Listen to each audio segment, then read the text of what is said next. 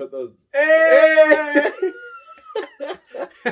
Man, we already started it. Then I pressed my cute little button thingy that starts the video. Yeah, he kind of ruined it, so Yeah. you'll never see that beginning. It was Yeah. legendary. That was our best beginning ever. Yeah, he did a backflip and shattered his wrist. I'm just kidding. Yeah, here it is, still shattered. No, it's not. We are all good. We are completely good. All is well. We are safe. That ends well. Yeah. Man, I'm kind of sad. It's okay. We're going to be happy because you're listening to this podcast. Yeah! You're listening to Breaking Boundaries. Abba dabba saba. Yeah. Next What time are there'll be a saxophone in that. Literally a saxophone. Literally, I'll bring a saxophone. I have one. Oh, actually? I was about to sell it though. Oh, well, You don't can- sell it before next week. Okay. Today, on Busting Boundaries, I'm holding a tennis ball. Yeah. And we're also talking about something that might scare you, that you might want to close it right away. Oh, What are we talking about today? something really scary that most people our age have a lot of issues with. Oh, And I know I do too. yes. Yeah. Wait. Wait. No. It's commitment. Sorry. Okay. I shouldn't have cut you off right before you said it. What I was trying to say is we need to talk about the thing that we said that we were going to do from last week. Oh yeah, that's true. Sorry. So I was like, wait. I already spoiled it. Yeah, to go, we're gonna backtrack. Backtrack. So you're not scared anymore. You're okay now. Yeah, You're we're in a safe place. following up from last week about being the consistency thing, Yes. which I guess it was only like I think we posted on like Saturday, so it hasn't been that many days. Today's Wednesday. Oh, that's true. But I can say something that I have done. Yeah. So something that, because I was talking about how last week I kind of dropped the ball on a couple of other things, and For our audio listeners, he dropped the tennis ball to demonstrate dropping the ball. and thank you. And I have been being very consistent on my morning and nightly routine. Hey. So nice. it has helped me a lot. And yeah, I have been consistent with that. And put in the comment section what you have been consistent at. What have you done anything, or has it just not been enough? I time? have. Oh, I nice. have. I started getting consistent again. Hey, put your shoes down. Oh, sorry. I started getting consistent again in my morning yoga. Oh. Every morning I do 5 minutes of yoga. That's just three poses that are just like, they're super easy to do, like even just on my bed. This morning I skipped one of the poses because my roommate was in there. It's kind of a weird one when there's somebody watching you.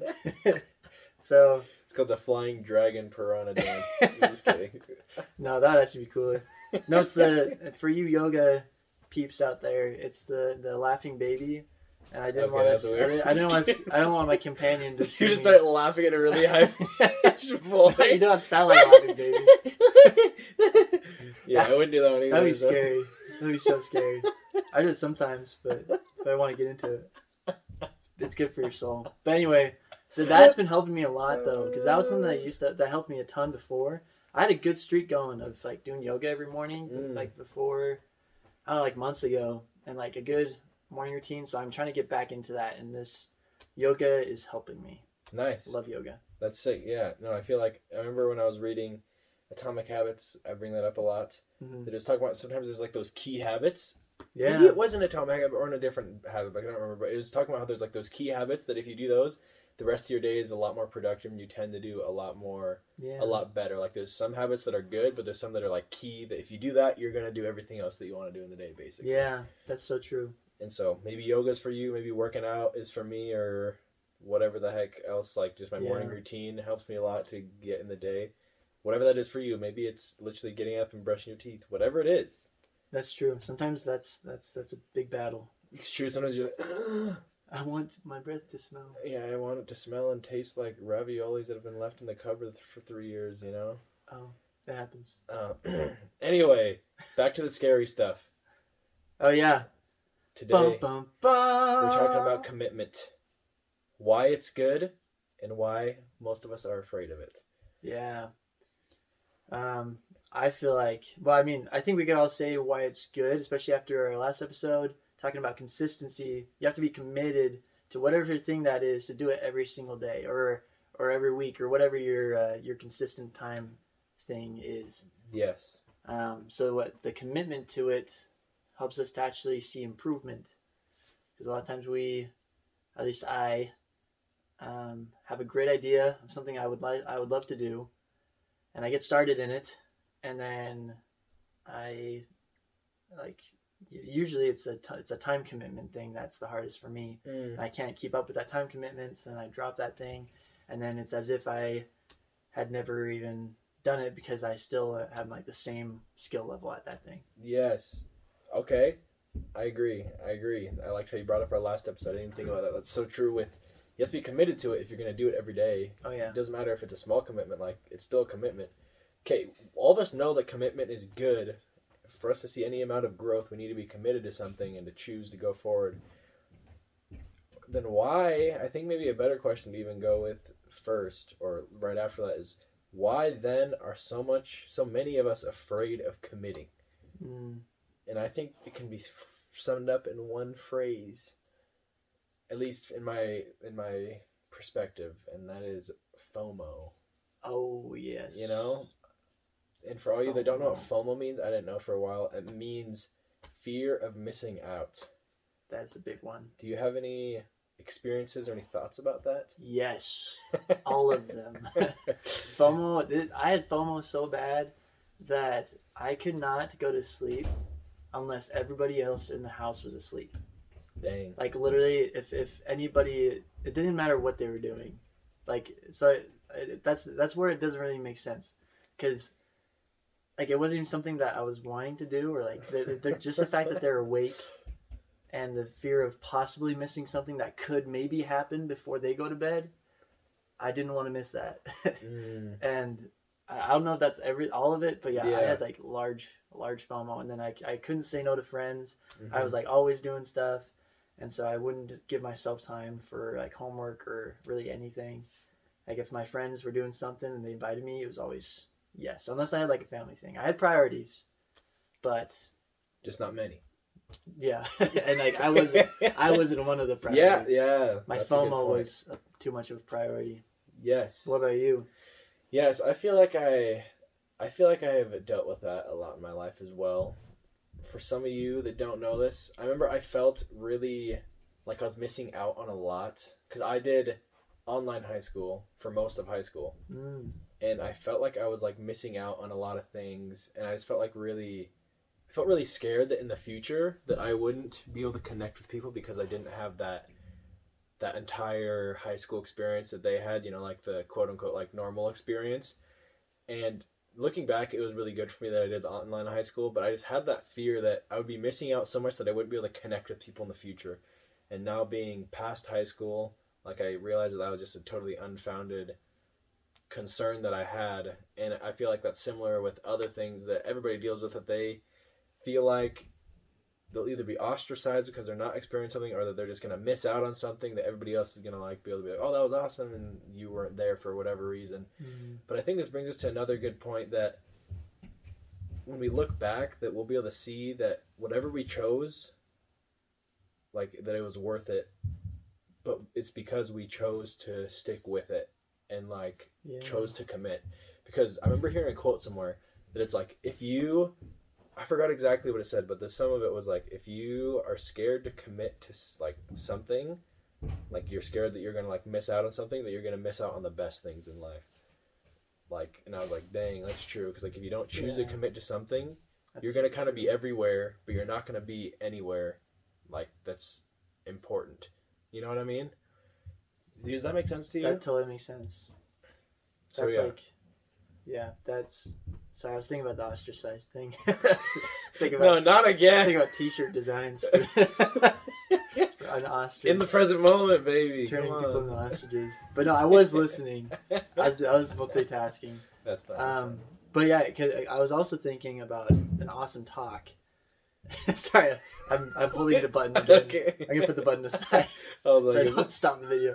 How much time is it? Okay.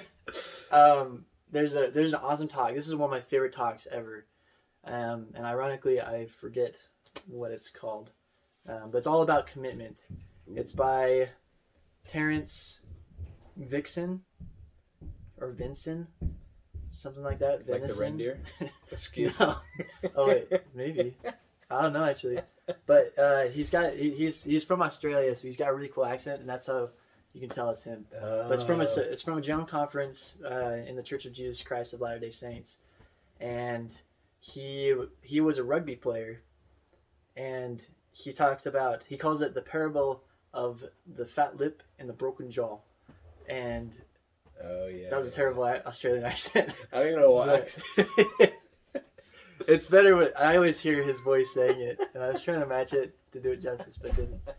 But anyway, the story is so he talks about these 2 games that he had. One of them, one rugby game, it was their team was super good. They were supposed to they were ranking nationally or something. They were a super great team, and they were about to play this really not good team, and so they were all thinking yeah, this is gonna be easy. We're just gonna take it chill. And also they had a big dance right after the game, and so they didn't want to he didn't want to hurt himself right before the dance or get too tired because they wanted to party. And anyway, this game they weren't as committed in their tackles, and anyway they end up losing. And throughout the whole game, amidst all of the things that happened in the game, he got hit in the mouth and had a fat lip. And so not only did they lose this game that they should have easily won, but he had this fat lip at the dance. He said it was humiliating. And then he talks about this other game where they were doing good. It was a tough game, and he was working hard, and he made a contact that just sent him to the ground. He felt a ton of pain in his jaw. But he was he learned not to let the enemy see that you're in pain, so he just kept playing.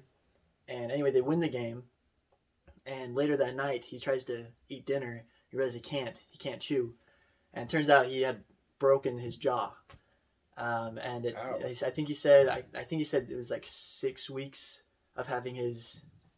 It was either 6 weeks or 6 months. I know there's a big time difference, but either way, even just 6 weeks, where his jaw needed to be wired shut, and he could only consume liquids through his teeth.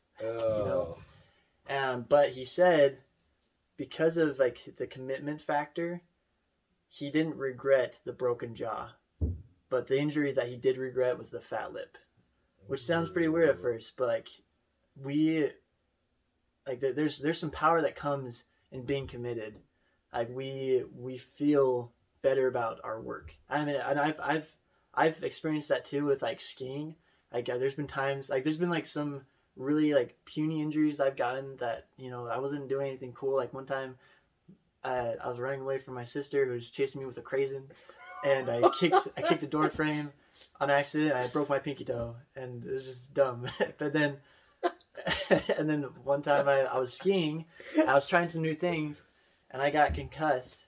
But that one and all the other skiing things, that if I was just sending it, actually having fun and just trying something new, I didn't regret the injury. I got concussed. One time I bruised the bone of my knee, and which I don't know. I don't get that still. Wait, what? I didn't know that bones could bruise. That makes no sense. But it happened.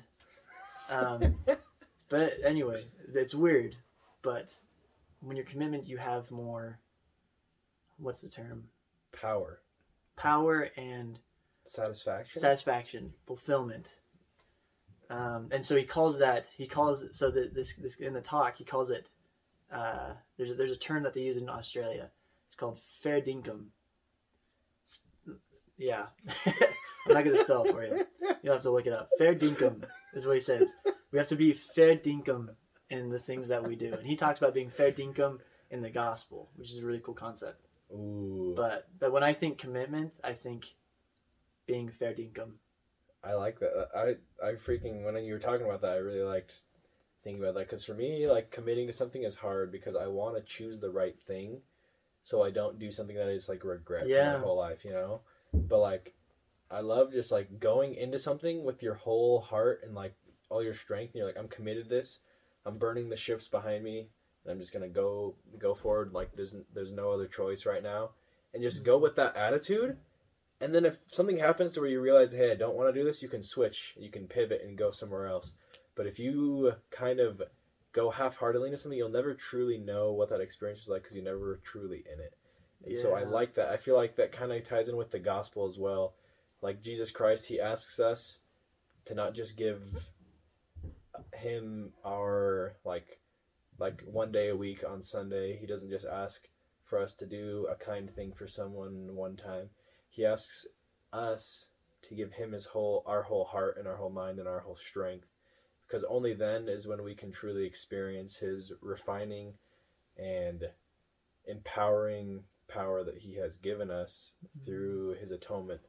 And I think that that's just so powerful, that in the gospel that we need to give everything. We need to be fair dinkum, like how Andrew was saying, in the gospel, and just give our everything to him. Not because he wants it, because he wants to be some tyrannical ruler over us, but because it's better for us and it helps us have more satisfaction and power and joy in our own lives and in the life after this.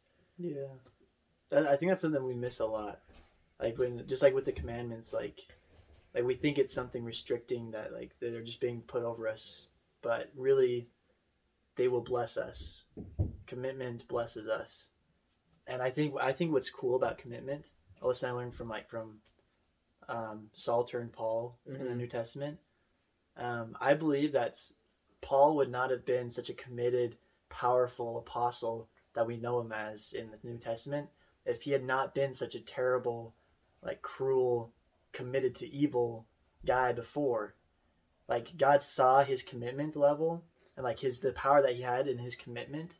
Like whatever he would do, he would be passionate about. And with his humility, God was able to turn that into something good.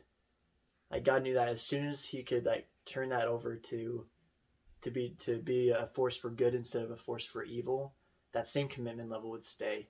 And so I it kind of helps me to have a different perspective when I see other people and their commitment and like maybe the wrong things. Maybe not so horrible as like the things that Saul was doing. Yeah. Like seeking out the followers of Christ and like murdering them. But like in other things, as long as we're being committed to something, because we get so worried about whether or not it is the thing for us. Yeah. Like which major to do or whatever. Yeah. But as long as we're being committed to something, we're showing God like I will be committed whatever it is that you lead me to do. Like use me.